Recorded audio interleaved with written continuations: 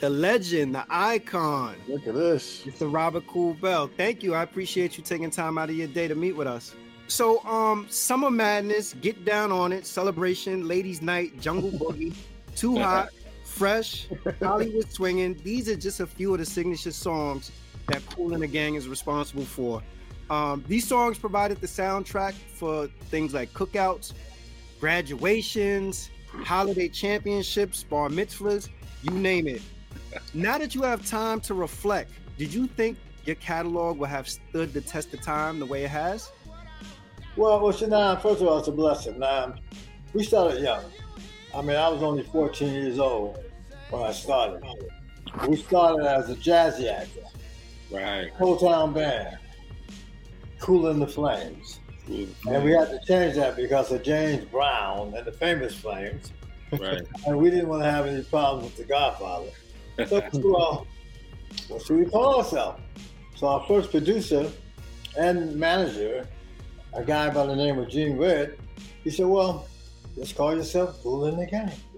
And that's how it all came about. So let me go back, because when we were Soul Town Band, we would have to back up about 7 to 10 artists twice a month. And that was a part of the Soul Town Review. And the Soul Town Review was trying to be like the Motown Review. So we would have to learn all these Motown records. You know, some of the guys, they were singing some Temptation, Smokey Robinson, then they had James Brown. So we had to learn all those tracks. Anyway, long story short, we finally changed the name to Kool and the Gang. And we came out with our very first record in 1969 called Kool and the Gang. Album called Kool and the Gang. Single called Kool and the Gang. So everything was Kool and the Gang. Kool and the Gang. That's good branding. Yeah. I mean, being legendary and what's him, icon and stuff.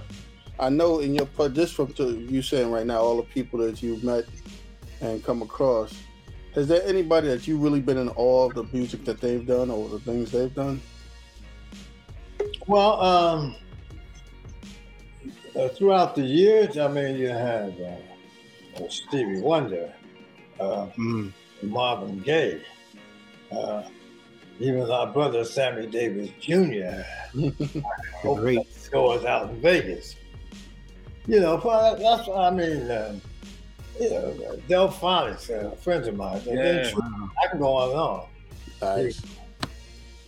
You know what was cool about that? And growing up listening to your music, I think the three of us can concur that we were all raised on your music. But the names y'all guys came up for your groups, the Delphonics, the Temptations. Like, what was it like growing up and coming up with these names? Although the gentleman did give y'all Kool in the Gang, but your names was just. I know for me, for rap music, just on a note, you got groups like EPMD, which meant Eric Parrish making dollars, or Public Enemy. Right. So what was it that came into it with you guys when y'all developed names for yourself? Well, these other groups we met as we grew in the 70s. I mean, Kool and the Gang was Kool and the Gang. Right. But groups like the Delphonics and the Intruders and the Parliaments, the Whispers. Yeah. The Whispers. Well, you know, the Parliaments was a group called the Parliaments with George Clinton. That's right. And they had that big hit, I Just Want to Testify. And then he changed up. We saw him, actually Gene Red, who managed us at the time, was doing something with George Clinton. So we saw him over in New York one day up on 7th Avenue. He had this Mohawk haircut. I said, what's that all about, George? Man, I'm going funkadelic, baby. So he switched out of what he was doing into the whole funk movement. Now, we have been doing, you know, funky music, funky stuff, funky granny, who's going to take the weight, you know, all the stuff that we were doing. But he came out with that. And that was a killer track, you know. Yeah. That whole funkadelic movement. And then he went on. He landed the mothership for real. Yeah, he definitely did. The concerts he was doing. We was on a couple of shows with him. I mean, he had got a flying saucer. He landed right on stage. Yep. Yeah. Well, Earth, Wind & Fire was doing those kind of things too. Okay. Earth, Wind & Fire was doing big productions as well. Yeah. And that's what I meant by that, because those names, Earth, Wind, and Fire. I mean, there was something, I don't know, it was some book y'all was reading or something that was going on in them times that inspired y'all. And I was like, these guys got these great names, man. Mm-hmm. It's a beautiful time. Well, do you know that what was that? The Last Poets. Right. The Last Poets album they came out with, Hustlers Convention. That's right. Yeah. We provided 4 tracks for that. That's right. And then they rapped on the tracks. Okay. Yeah. And those were some of your early, not rap, but poetic rap. You know what they were doing. Yeah. Yeah. Do you think the advancement of technology has helped or hindered musicianship? Well, Look, let me ask for context to that question.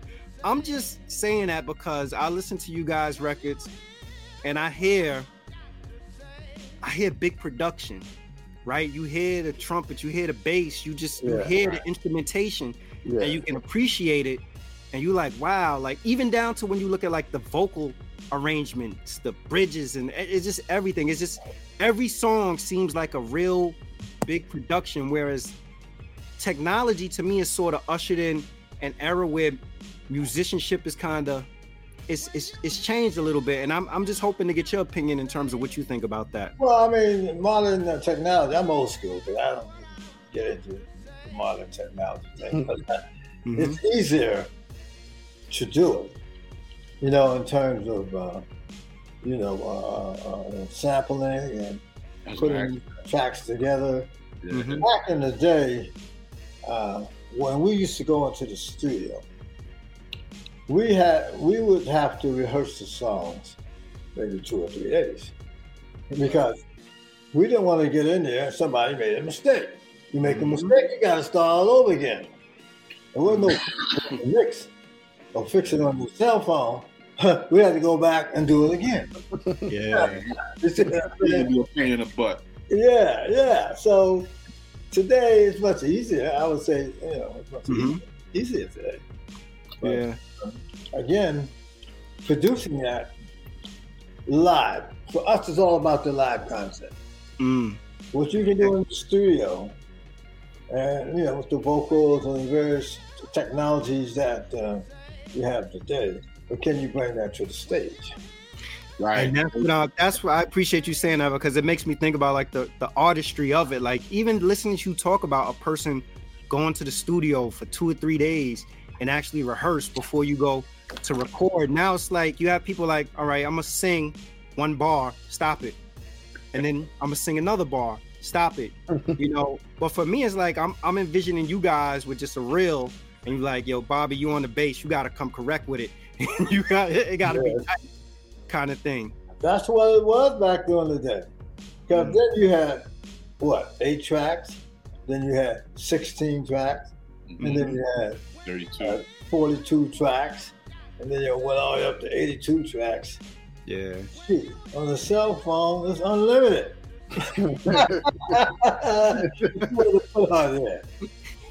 So it's a whole. You can't bring a cell phone to no concert, though. I'll tell you that. Yeah. You got to show up and show out. Show. But that's what it was. I mean, and all due respect for the music today, to the millennium, to you guys, what you're doing. All due respect, because you're keeping us alive. You take a guy, as you guys know, like Will Smith.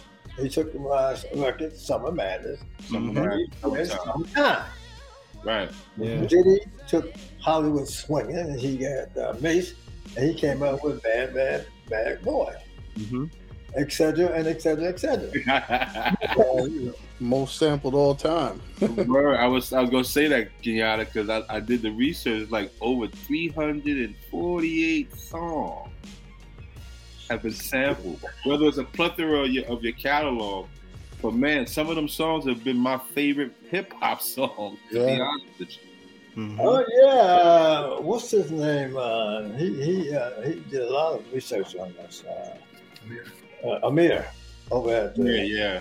Jimmy Fallon show. Yeah, Mm. yeah, he definitely was into it. It was all about the music. We just kept creating music, and before they started to control sampling. Mm-hmm. Because there would be tracks, and we would know that's true. I mean, that's your track, that's your guitar lick. So, if I'm not mistaken, it wasn't until President Biden passed a law when he was in Congress. If you sample, you have to pay. You have to pay. And then the record companies, you have to get a clearance from the record company and the publisher. Mm. So we had to take people off of sample control. So how do you feel about business then and business now? What's the big difference? Well, business then, you know what you were getting. In other words, if you sold 1 million units vinyl, and you got $1 per vinyl, you made $1 million. How about that? Etc. CDs, cassettes, whatever. Mm. To be honest with you, streaming. I don't know what the hell streaming is about. Streaming. Don't feel bad. Nobody knows what streaming is about. Nobody. We don't even know either, man. That's You know what I'm saying? So I think only record labels have figured out the true way to actually monetize. Record labels and streaming services have figured it out. I don't know if it's gotten to the artists yet.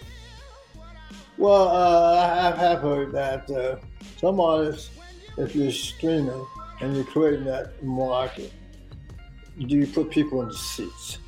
And more people like what you're doing, more people see you when you go out to do the live shows, and more people will come out to see you.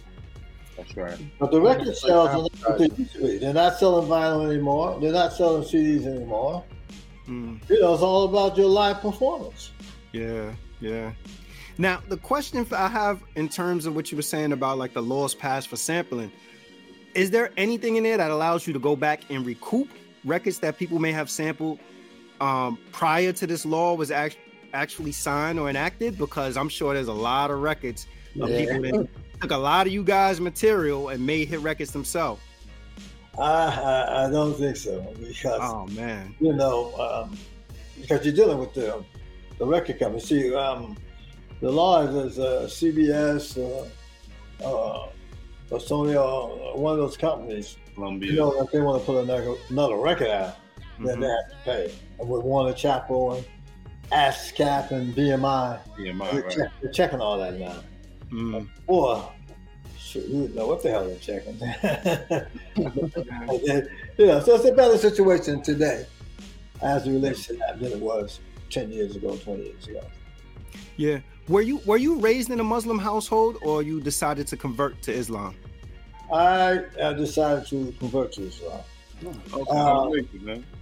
Walaikum assalam. We played a lot of the bazaars, they called it at the time, at different events that the Muslims were given.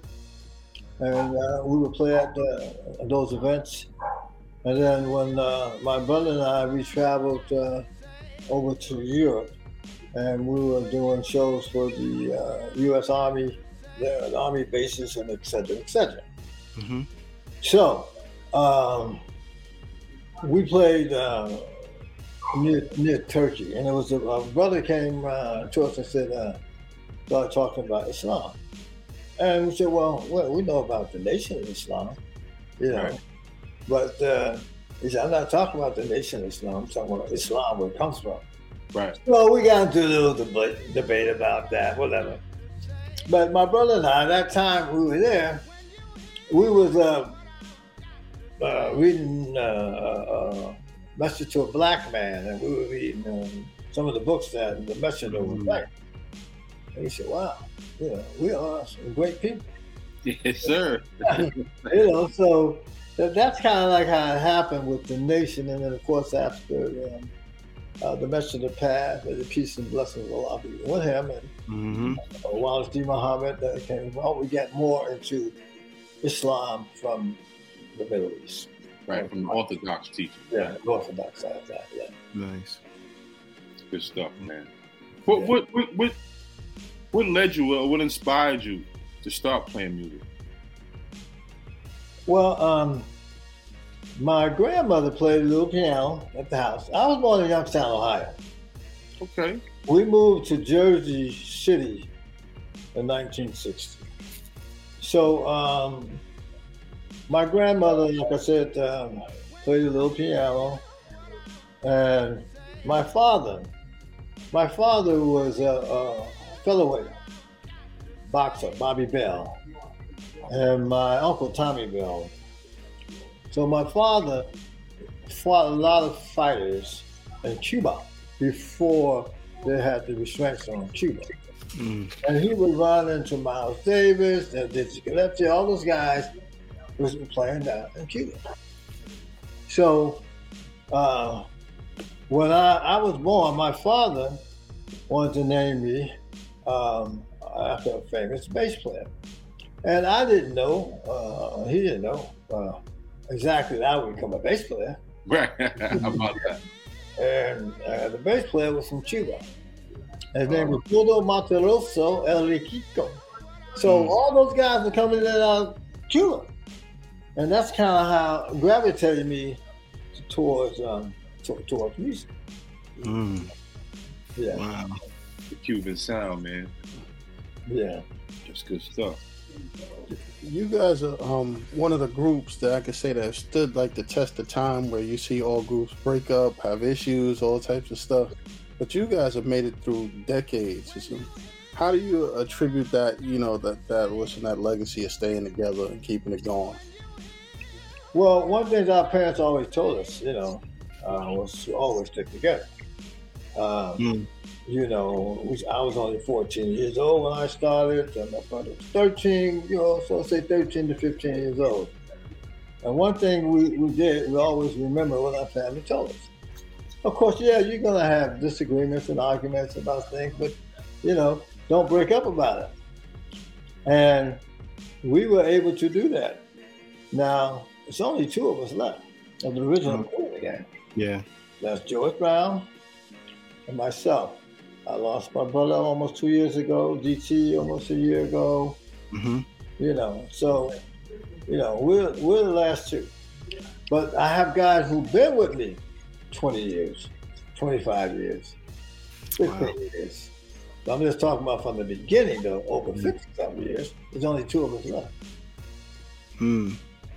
Well, I feel like when you have that kind of talent, longevity is, for the most part, it's inevitable. But over such a long period of time of creating music, can you talk a little bit about how difficult it may be to almost reimagine or recreate yourself as an artist to stay relevant? Well, it's not easy, but at the same time, we have always been reaching out musically. Because when we started back in the 60s, at the Jazzy Acts and the Soul Town Band, the different groups that would back up, some singing blues, some singing R&B, et cetera, et cetera. It helped develop our sound, which is a mixture of jazz, funk, R&B. And then in the latter years, of course, when JT joined the band, it became what they call the crossover. But for us, there was no crossover. It was just, we got a lead singer now, so we can add to some of the songs that we were doing in our catalog. We had Europe. Now we have somebody that can sing those tracks. But at the same time, we didn't want to lose our integrity in terms of our sound. When you listen to Ladies Night, you still heard the Kool and the Gang horns. And now you heard the vocal, which was JT. And then Too Hot and some of the other stuff that we did. But people still love, which I call the gang heads, still love Funky Soul, Jungle Boogie, Summer Madness, Breeze and Soul, Sea of Tranquility, you know, go back to all the stuff we did in the 70s. Yeah. That catalog is That just catalog- like more. That's that catalog. I said that. Hit That after hit after catalog, hit. I was gonna say shout out to Frankie Crocker because Frankie Crocker used to play all this stuff. Oh yeah. Well, Frankie Crocker, let me tell you, JT had just joined the band. And I was hanging out in New York, my wife and I, at Regimes, Studio 54. See that? And every weekend it was a ladies' night. So I went back to my guys and said, hey man, I got a good idea for a song. He said, what? I said, ladies' night. Ladies' night. Wow, there's one of those everywhere around the world. So George Brown came up with the music to it, and I came up with the title. And Frankie Crocker broke the record. Yeah. Across the country. He also broke Hollywood Swinging. You brought Hollywood Swinging too. Yeah, back in the 70s, yeah. That was that time. New York City was on fire with them songs. Boy. Oh yeah. So, can you talk a little bit about how Youngstown, Ohio, and Jersey City influenced your music? I would say more Jersey City. Mm. As in Youngstown, I was only 10 years old when we left Youngstown. But one thing happened with my brother and I. There used to be this school. It was called Immaculate Grammar School. And he and I, we used to get these paint cans. And at the bottom of the can, depending on how much paint is left, created a sound. And that became like almost for us. You know, we sat there, we beat the paint cans, and they all had different tones. Not like steel drums, but sort of like steel drums. Yeah. And then when we came to Jersey City, my parents my mother actually finally got us some bongos. I played the bongos, congas. Also, and then he gravitated to saxophone, and I gravitated to bass. Look at that. Is it true Thelonious Monk is your godfather? Yeah, that was during the time when my father was a boxer down in Cuba. They all stayed over there on the west side, and there was a gym there, and there was an apartment building. My father lived in the apartment building. Thelonious Monk lived in the apartment building. My father would be training, and then Miles Davis would come and say he wanted to spar with my father. If I hit you wrong, you're gonna bust your lip, mess up your career. Now you know later on. See, Miles always wanted to be a boxer. Even that movie, it shows him being a boxer. You know. So Thelonious Monk be over there. So when I was born, my father asked, "Hey man, you had Thelonious name. Why don't you be my son's godfather?" Wow. And that's how that came about. Is that so? Between Thelonious Monk, Miles Davis around, is that where the idea came to infuse the funk, R&B, and jazz? Yeah, well, Miles Davis did it too. You remember Miles started adding that funk to the jazz, you know, Bitches Brew and some of that stuff he was doing. Yeah. It all came about during that time period. You think funk is dead now? No, man. We have a company called KTFA, Keep the Funk Alive. We got 3 albums on there already. Nice. Because funk is a movement. Funk is a spirit. Funk is an energy. Funk is Africa. How about that? Well, look what's happening with this new beat, this thing coming out of Nigeria and around Right. Yeah. You can't fake the funk. Yeah. You got it or you don't. Stepping away from music a little bit, share what thoughts or what idea came about when you put together Champagne Les Cool. Well, listen. The cologne you got going on. Well, we were traveling about 7 years ago in France. And the promoter came to us and said, listen, I got 20 sold out shows. And we said, okay. He said, I'm doing a champagne with the late or the very white lookalike and one of the BEs. He said, would you like to sell champagne on this tour? So I said, no, because my fans not going to want to buy a bottle of champagne. They want some cap, t-shirts, stuff like that. Real merch. Yeah. Well, I said, but what I would like to do, I want to get on the shelves. And he looked at me. I said, yeah, I want to get on the shelf. Like Veuve Clicquot, Dom Perignon, Dom Renard coming up out of the French rim country. So it's okay. So I came up with the name Really Cool because I wanted to have a French name to it. Right. Coming out of Champagne country. And I wanted it to break in France first. There you go. And then come to America, maybe like Eddie Murphy, maybe, you know what I mean? The thing about it is this. Okay, I was born in Youngstown, Ohio, and I came to Jersey City in 1960. And my father wasn't around that much because my father was fighting all over the world. So, so my mother had a little hard time. So her sister came and said, listen, you guys need to come to Long Island and then to Jersey City. So she came and got us. And it was almost like the Beverly Hills building. Everything we owned was in the back of a station wagon. New York. And then New Jersey. Okay? So that was like our beginning. Now, I sometimes think about that. I said, how did this country boy from Youngstown, Ohio, move up into the business and get into the cartel? Because you don't get into France and Rim. Those are 100-year-old families. You don't get your name on the front or the bottom. Yeah.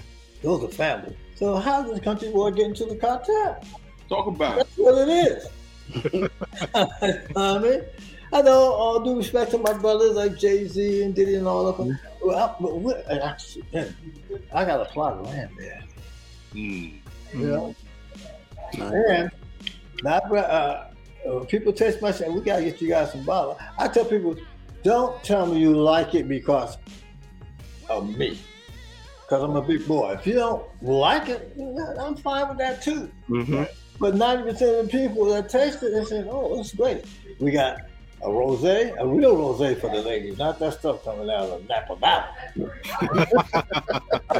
Seiko and all that. No, this is the real rosé. And 90% of them, they love the rosé. We got the Grand Cru. And most of the guys like the Grand Cru, And then we got Blanc de Blanc. And we got another surprise coming next year. It's going to be called The First Lady. And we Angela, whoever work with you guys, will get you some pictures of what we're doing. Okay. I like the sound of that one, The First Lady. That's gonna fall off the shelf right there. Valentine's Day of next year. Yeah. And the First Lady is a rosé also. Okay. But it's the bottle. It's how the bottle looks. It's a mermaid on the bottle. Right. Yeah, I think that's a big part of like merchandise and marketing, especially I think with wine and stuff like that. The bottle a lot of times, especially I think more so for women, it really helps to sell. Yeah, like the selling aspect of it, and I think sometimes people forget about that. Yeah. Well, one of the things we're gonna do when we introduce the First Lady, we had a song called "Sea of Tranquility." Yeah. And Angelo got a big hit out of it, but he sampled that record and sang over it. D'Angelo? Have a big record for him. We're gonna have the mermaid come up out of the sea, and the bottle gonna come out. First Lady.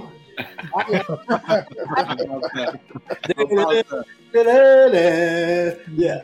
So we because like a lot of the big boys like Southern Wines and Spirit and Moet, they didn't really take us serious. Well, you're not Dom Perignon, you're not this, you're not that. Yeah. No, we're not. I said, but a company called Applied. I said, but for every holiday, what song do they play? Every holiday, will they serve Dom Perignon and Cristal? What song are they playing? Celebrate. So after we can't come on our own champagne. We call it the celebration champagne. There you go. It's playing. Yep. Yeah. So Allah blessed us with that, and then we're making our move. You know. I gotta believe that Celebrate, that record has to be like probably the most played all time record. I'm telling you, I started by saying it, but I've heard that record played at so many different events for so many different occasions. That's a timeless record. That record is gonna outlive all of us 100 times over. That record is gonna be playing for a long time.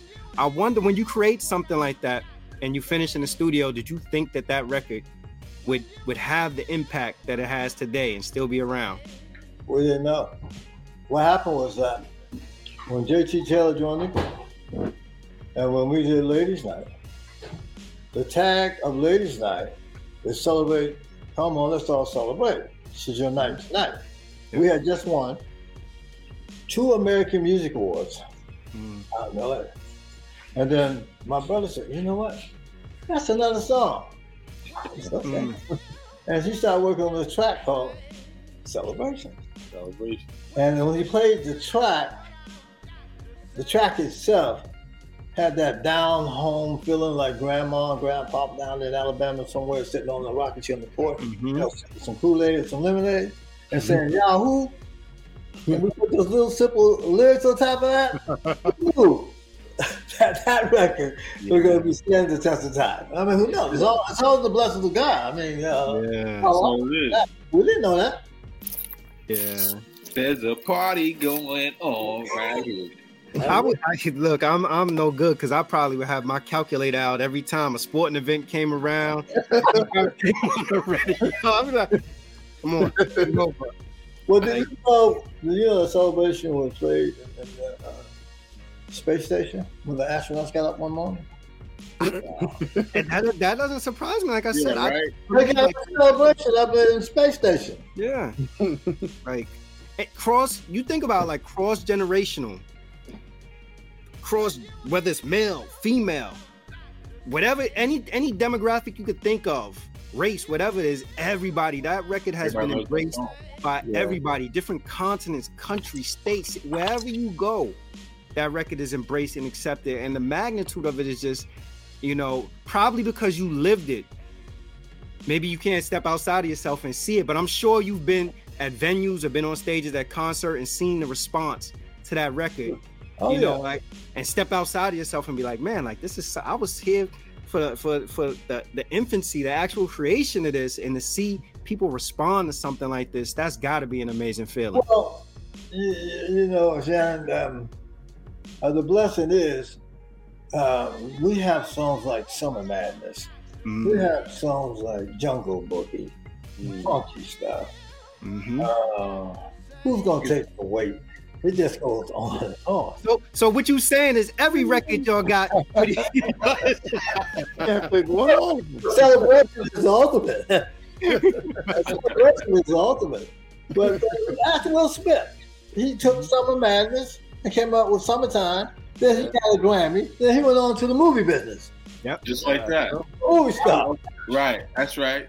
That's the trajectory how that went, man. Yeah, did he? I mean, you guys know who owns Sample Our Music. Tribe Called. It just goes, it's a blessing, man. It comes from Allah. It comes from God. I mean, all I have to say is y'all praise what you got.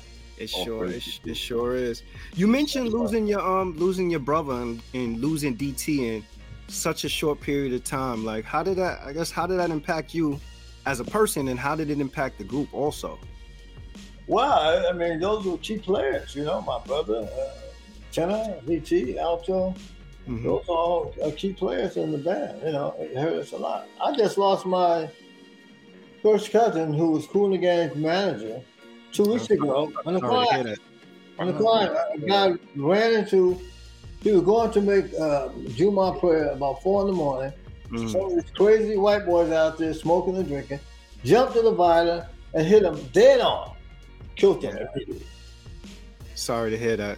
But, we, when the law calls us, we go. There's nothing we can do about that. When your time comes, your time comes. But it makes us stronger. all of us, we're not just going to give up. Yeah. And we understand that. I lost my wife 4 years ago. We just celebrated her passing this past weekend. Yeah. So you know, what you gonna do, man? It is what it is. Yeah. On, man. Yeah, man. Got the very, very resilient, man. Very resilient. You know, not only from the standpoint of a musician and being in the industry for decades and being successful, but also like listening to your stories about your personal life. Like that's you know, your resilience. Well, I can't talk about it all right now. We're working on a documentary. Mm-hmm. We're working on a movie. Nice. And one of the working titles is called Hollywood Swinging, #1 with a Bullet. I like it. Two sides to that story. I like it. Back in the day when you had the Billboard, you got #1 with a bullet. Castbox, #1 with a bullet. Or Record World, #1 with a bullet. Mhm. That's the other side of all that. Yeah. To be told at some point. I'm not going to talk about it. Yeah. No. You can't give those away. Look, you know, one of my favorite documentaries. Did you ever see the I think it's debuted on NBC. Did you ever see the Temptations documentary? Oh, that was a hell of a documentary. I thought that was put together well. That play was a hell of a play too. Before Yeah. you know, it was before COVID hit. Mm-hmm. I think it's back out there now. Yeah. I thought that was. I just like, I was at the edge of my seat. Wait, all right. So this is a 2-night event. I need night 2 to get here. That was very well written and very well put together. You did. You mentioned COVID. Like, what did you during the pandemic? You know, I know you're out on the road a lot, and you know you guys are performing. But during the pandemic, what did you do to make sure you stayed present and stayed mindful with everything that's going on in the world? Right. This little room that I'm in right now. Mm-hmm. This is a 2-bedroom condo, and in our living room is nothing but cameras. Oh. We spoke to the world, zooming, talking to people for 2 years.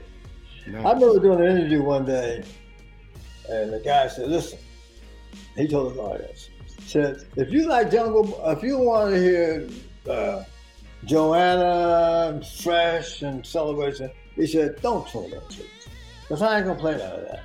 I'm playing Kool and Gang of the '70s. Now, if you like Jungle Boogie, Hollywood Swinging, Funky Soul, Serious Control, Keep that's it up. what I'm gonna play chocolate buttermilk, raw hamburger. That's what we're gonna play. Tune in." Yeah. But you wouldn't know that if you wasn't locked in to a locked in situation. And you know, so right here, I Zoom, and I'll go out and walk around my community about 5 or 6 times and come back in, and it forced us to do that. Right. Yeah. That has been a blessing. Yeah. We I'm just- sorry. No, I said I have heard artists say that during that pause, it was really an opportunity to engage, you know, and re-engage. Like a lot of people said, they spent so much time prior to the pandemic on the road performing or in the studio making music, they didn't have the opportunity to really sit down and connect as much as they wanted to, probably with fans or to do interviews like this. So I think it was a great opportunity for artists to reconnect, reach out and touch the people aside from performances. Yes, definitely. You know, This is one other thing. I can't get into it just yet. And he won the World Series. Dusty Baker and I. Dusty Baker. Yeah. Of, Solar energy. Solar energy. yeah. There you go. I was going to ask you about that. Yeah. And I've been waiting, and he's been waiting. He just won the World Series. African. Yeah. Dusty. Cool Dusty Baker Energy. wow. Nice. Yeah. Look at that. Oh man. Cool Baker energy. How about that? Yeah. And what we're gonna do concerts in Africa that's gonna be powered by solar energy. Mhm. Not by those when you have some of those concerts where you have the generators and they run out of gas and Right. all that kind of stuff. No. It's coming straight from energy. Yeah. As we say our album called, we're gonna light up the world. There you go. Solar energy. There you go. Nice. I'm sure you probably traveled the world several times over by now. Oh, I've been to Africa almost 30 years ago.